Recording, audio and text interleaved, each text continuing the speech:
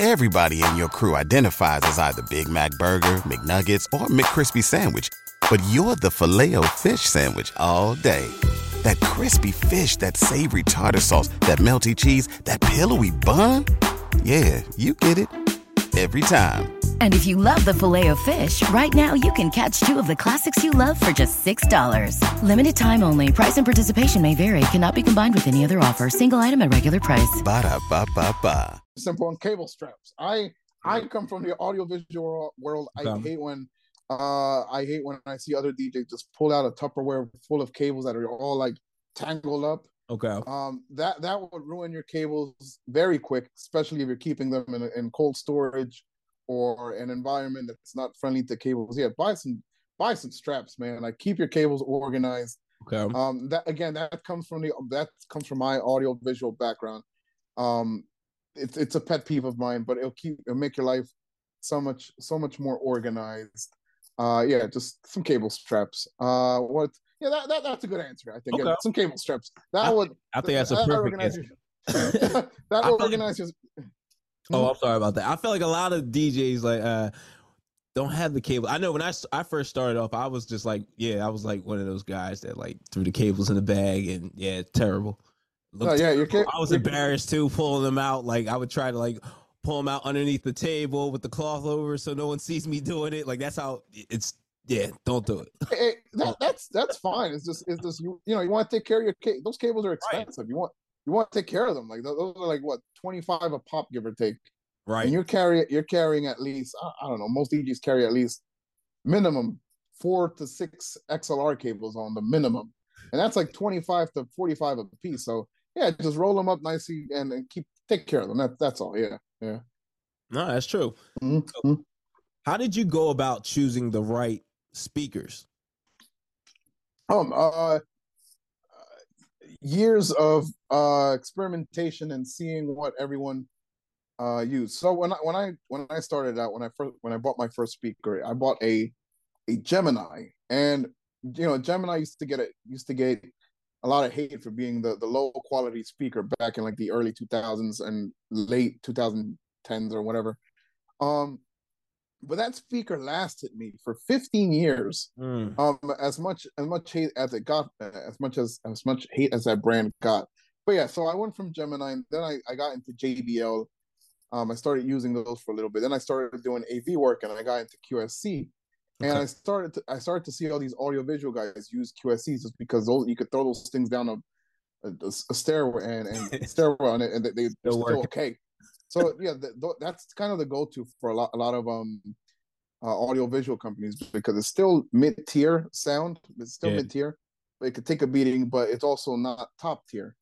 And from there, that's from QSC. I learned of RCF, and I've been an RCF user for the past 2 years. And I don't plan on making everything I have RCF just because it's really expensive. But as far as my wedding setup, I'm sticking to RCF just because it's amazing what those things can achieve, especially with external mixer to really make them pop, if you will. But yeah, that is just trial and error. I just moved from speaker brand to speaker brand, and I eventually found myself on using QSCs to rent out and using RCFs for my personal use. Okay.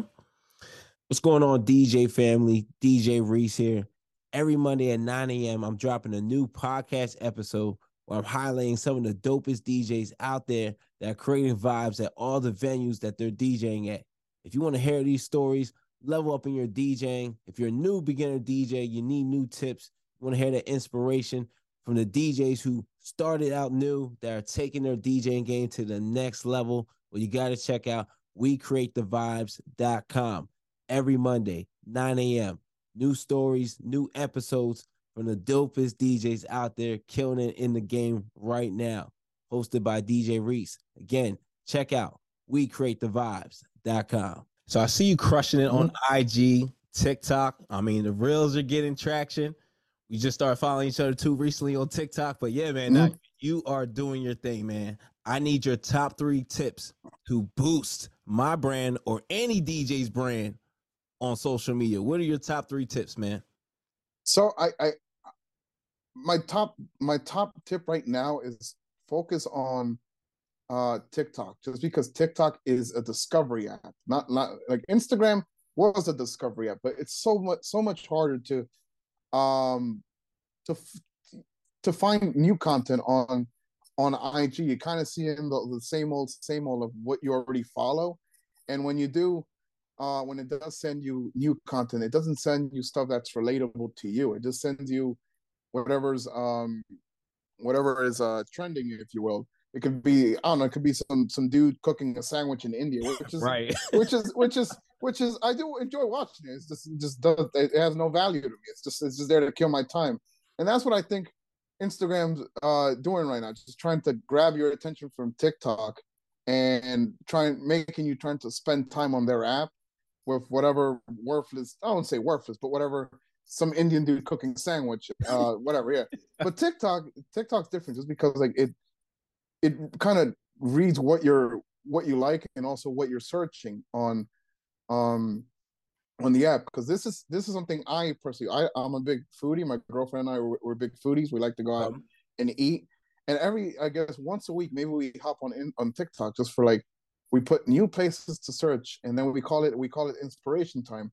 So through TikTok, when we search that, and then whatever city we're going to, we look up to new places to try, or new places new places to try, new places to check out. And that's the same exact thing people are doing on TikTok. Like, let's say weddings, let's say a bride, she's searching bridal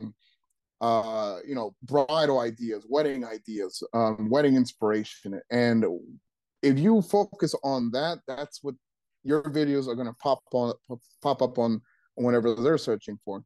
So again, the biggest advice I have is focusing on TikTok, just because it is primarily a discovery app. The only problem with that app is that once you throw that out into the world, it's probably going to get traction for maybe a month or two, and then after that, it's like it never existed. It's like you're never going to get likes on it ever again.